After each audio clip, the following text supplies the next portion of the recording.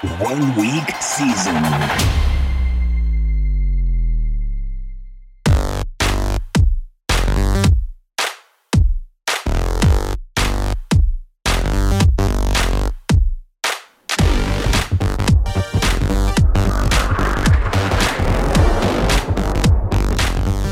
OWS fam, the nation, my dudes and dudettes, what is going on?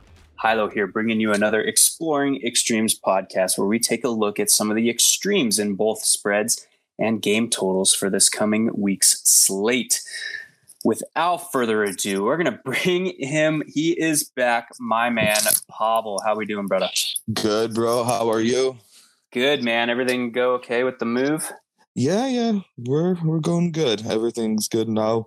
I got to go back to Chicago to finally get my car back in a week. So I'll be finally going to get that back and then just spend the holiday up there. But it was good. We had a couple near binks in the last week. So hopefully we can get a bink this week. I saw that. You had some NBA stuff going on, right? Yeah, it was a good week in NBA, but hopefully we can cap it off in NFL this week because I mean, I'm never going to lie to anyone. I have not hit big in NFL this year. I've doubled up a couple weeks, but no bigger win for me this year. So I'm really hoping this is the week. Yeah. Me too. Yeah. My only sweats on the season remain in Showdown. So. Yeah, same here. It's been a weird year. Yeah, man, for sure.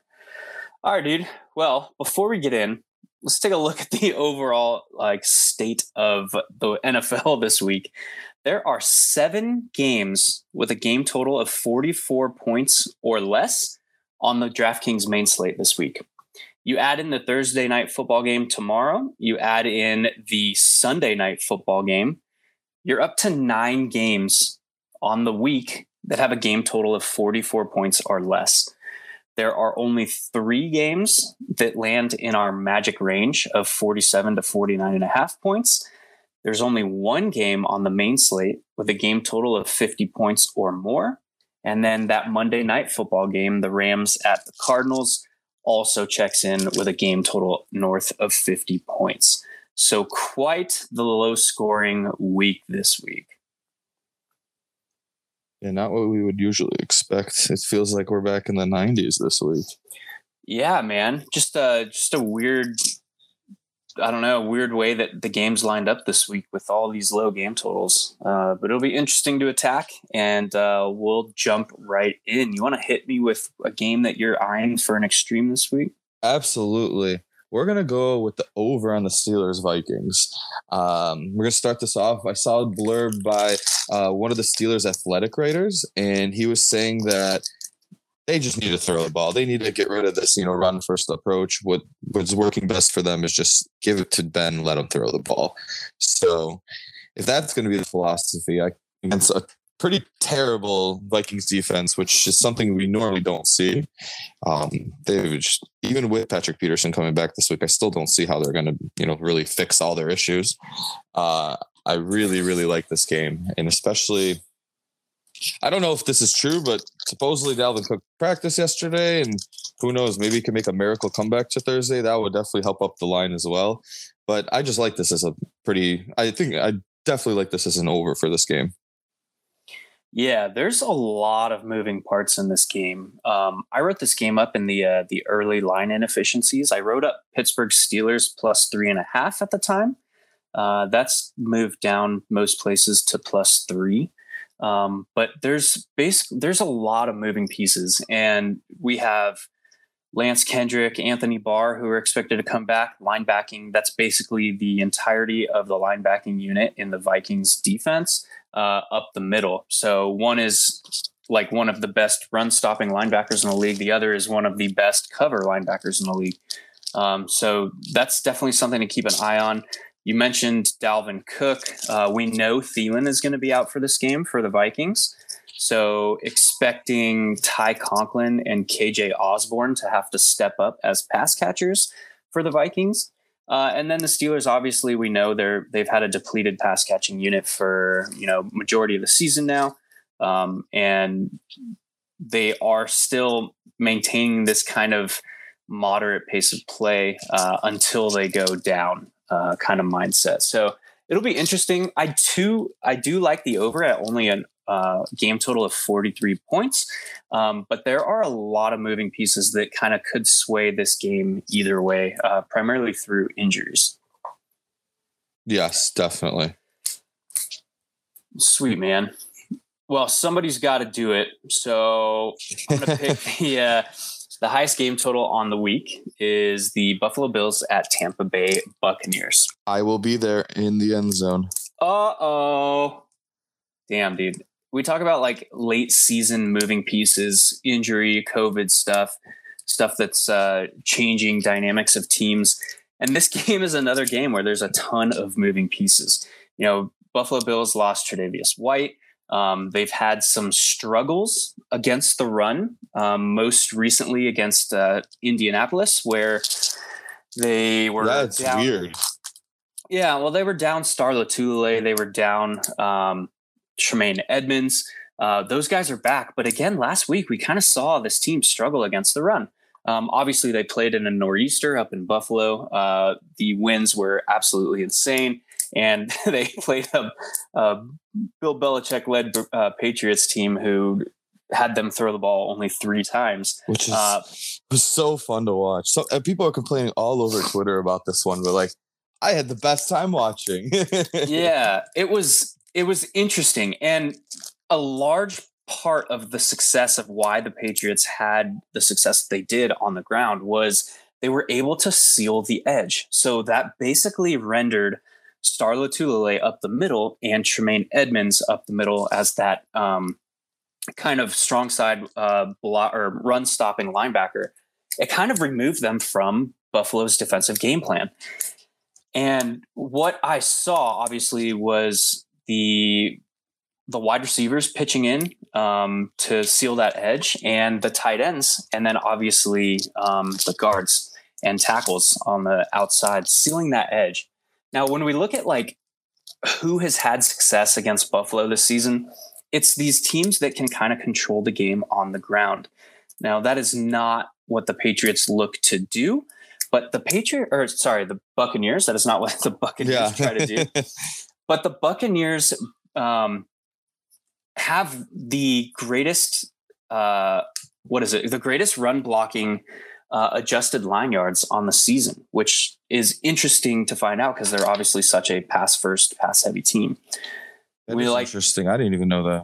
Yeah. When we look at like how each of these teams are likely to attack here, both of their offenses are likely to attack through the air first and foremost. Now, obviously we have the Buccaneers who have been top 3 in pass rates throughout the whole season.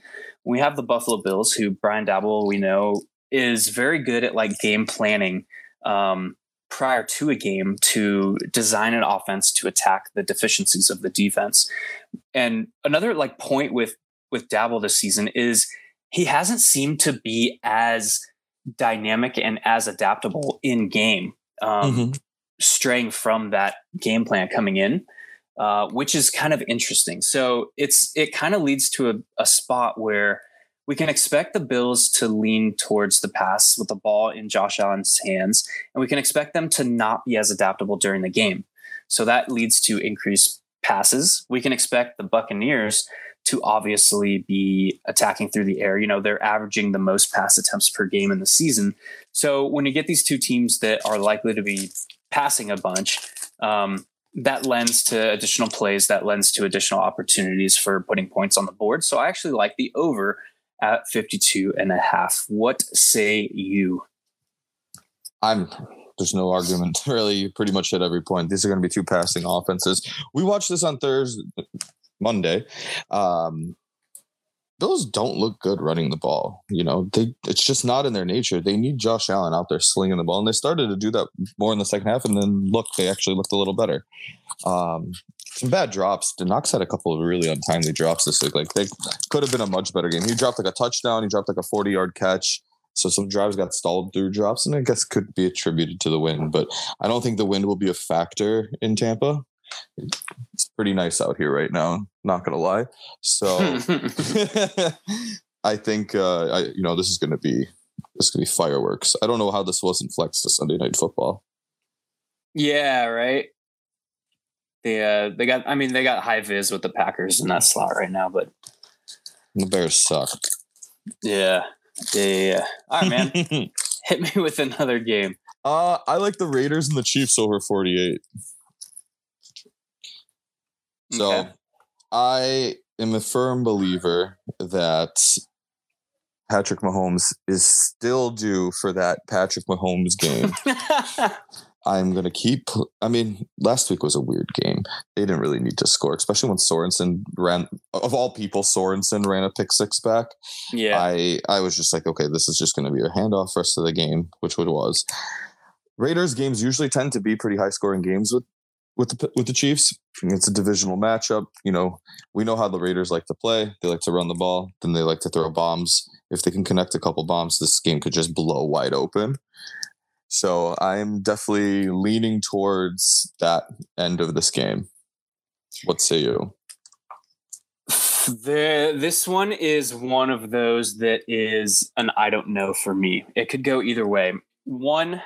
So there's multiple reasons that kind of lead me down that path. One, this lands in our magic range of 47 to 49 and a half. Typically, these are the ranges where they are the most like the highest rate of games that have like equal spread of like overs and unders. So these are the games where like Vegas is just like, yo, good luck with this. We're more than likely to get 50% of the action or close to it on the over and the under. So when we look at how these teams are set up, both the Raiders and the Chiefs on defense are built from the back forward, where they look to take away deep passing and they look to force teams underneath and towards the middle of the field, where their safeties and their linebackers are good in pursuit. So that leads to typically a below average completion rate allowed against, but an extremely low yards after catch allowed and an extremely low defensive ADOT. So we look at how like the Kansas City Chiefs have been attacking here, and it's super interesting, but like Tyreek Hill is not just operating in this like standard downfield threat role anymore. They were saying they're running two safeties on defense against him, but that's not true. I was watching for that last game.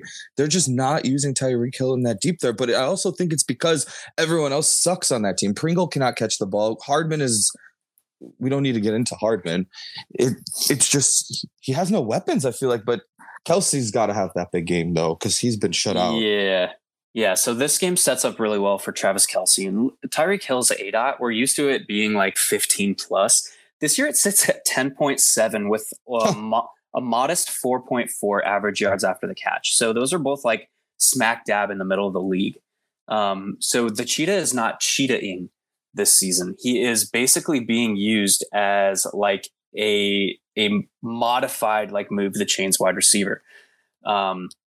He has like an above average 67% catch rate, but a below average drop rate, 7.1%. So that's pretty high for a wide receiver with an ADOT of only 10.7. Again, this game sets up extremely well for Travis Kelce. Kind of been waiting for him. My best ball exposure has been waiting for him all season. But yeah, this basically all of that to say is like these defenses are kind of built to like take away the biggest strengths of the opposing offense. So this is another game where it could go kind of either way for me, but I lean actually to the under at 47 and a half. Interesting.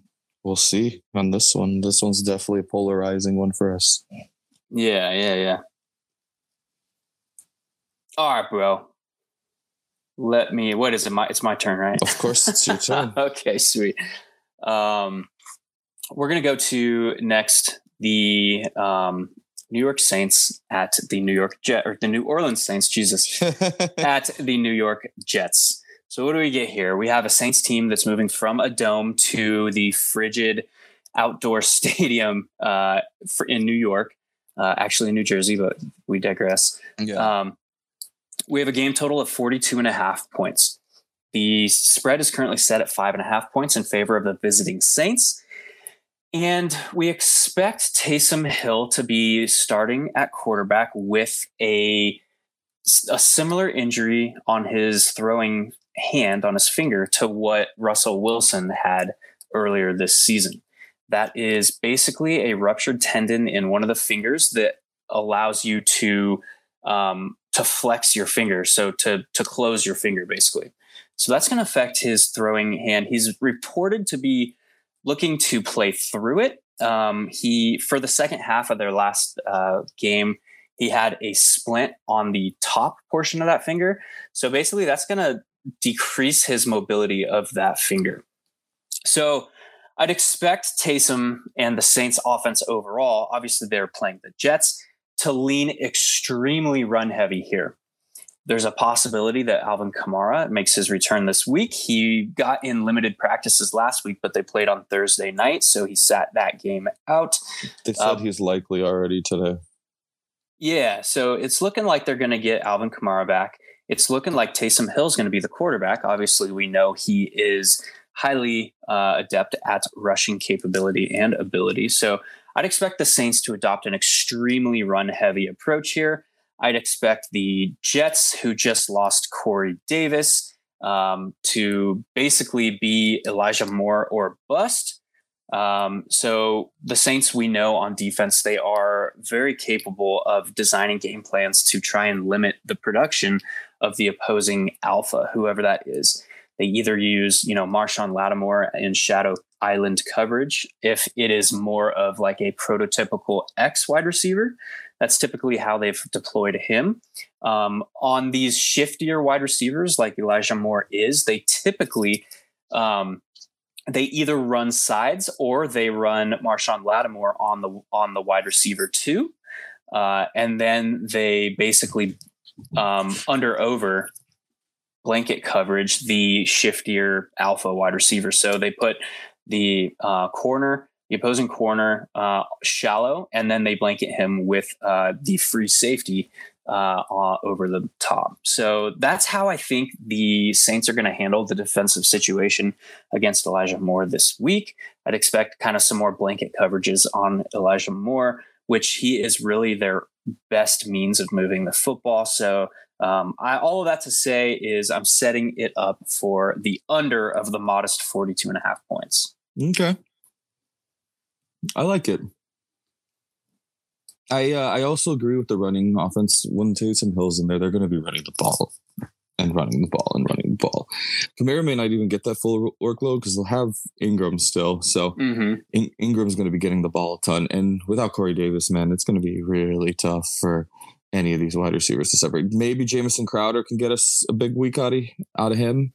Can't forget about him. But, I mean, Zach Wilson's probably going to get stunned in this game. He's a rookie quarterback. We got really blessed the last couple of years with these, really good rookie quarterbacks. But this year, we're saying they're struggling, but this is like the normal progression for a rookie quarterback. So, it's hard to rely on Zach Wilson this week. I love the under on this one. Yeah, and we're like the Jets pass catching. It's got to be like Jamison Crowder or bust because via what we talked about with Elijah Moore, the opposite perimeter wide receiver is going to be like a mix of Denzel Mims and they'll do anything not to play him too. Yeah. So it's it's very. I'd expect the Jets to have a pretty hard time moving the football here. Yeah, totally. All right, man. Hit me with your last one. So there's one that looked interesting to me, and that was the Jags Titans under. But I'm not going to go there because I think I go there for many reasons. But I really, really, really am excited for Monday night Rams and Cardinals. I like the over of 51.5. I can see this one being another fireworks show. Get that Kyler game back. He just was back from injury last week. He looked okay. He looked great, dude. Yeah, he looked okay. That James Conner touchdown was so sick. The spinning catch, that was unreal. That was wild. And Kyler had 2 rushing scores for the first time this year. Yeah, so I really, really like this game. We know what the Rams offense is going to do. They're going to run the ball. They're going to throw bombs. Cardinals, what do? They're going to run the ball, throw bombs. I think Christian Kirk won't get blanked this week. I can see him getting a couple deep targets. I feel like this game is just going to be nonstop fireworks. Yeah, this is definitely the game of the week. Glad it is on Monday Night Football for tons of different reasons, but it's kind of hit or miss there because we don't get these two offenses on the main slate. But yeah, this obviously the Cardinals sit at first in the NFC, currently a game ahead of both the Packers and the Buccaneers for the only bye week. So this is a big week for them as they look to lock up that bye week out of the NFC. The Rams currently sit 2 games behind the Cardinals, so they could for the division. So they could move within a game here with a tiebreaker basically in hand should they win, because their conference records would basically be matched should the Rams win here. So a lot riding. We're getting into late season football where games are taking on a little bit of additional meanings. We got only 1 bye week out of each conference this year. We have the extended playoffs with 7 teams making the playoffs. So there's a lot going on with this game in particular. That said, like, how are these 2 teams built? How are they likely to attack here? Well, the Cardinals obviously have been a pretty balanced offense. So, they haven't been this like what we've seen out of them in the past where it's like either Kyler is rushing or they're throwing the football. Like, this is a balanced team, and it's a very, very well run and very, very well coached team.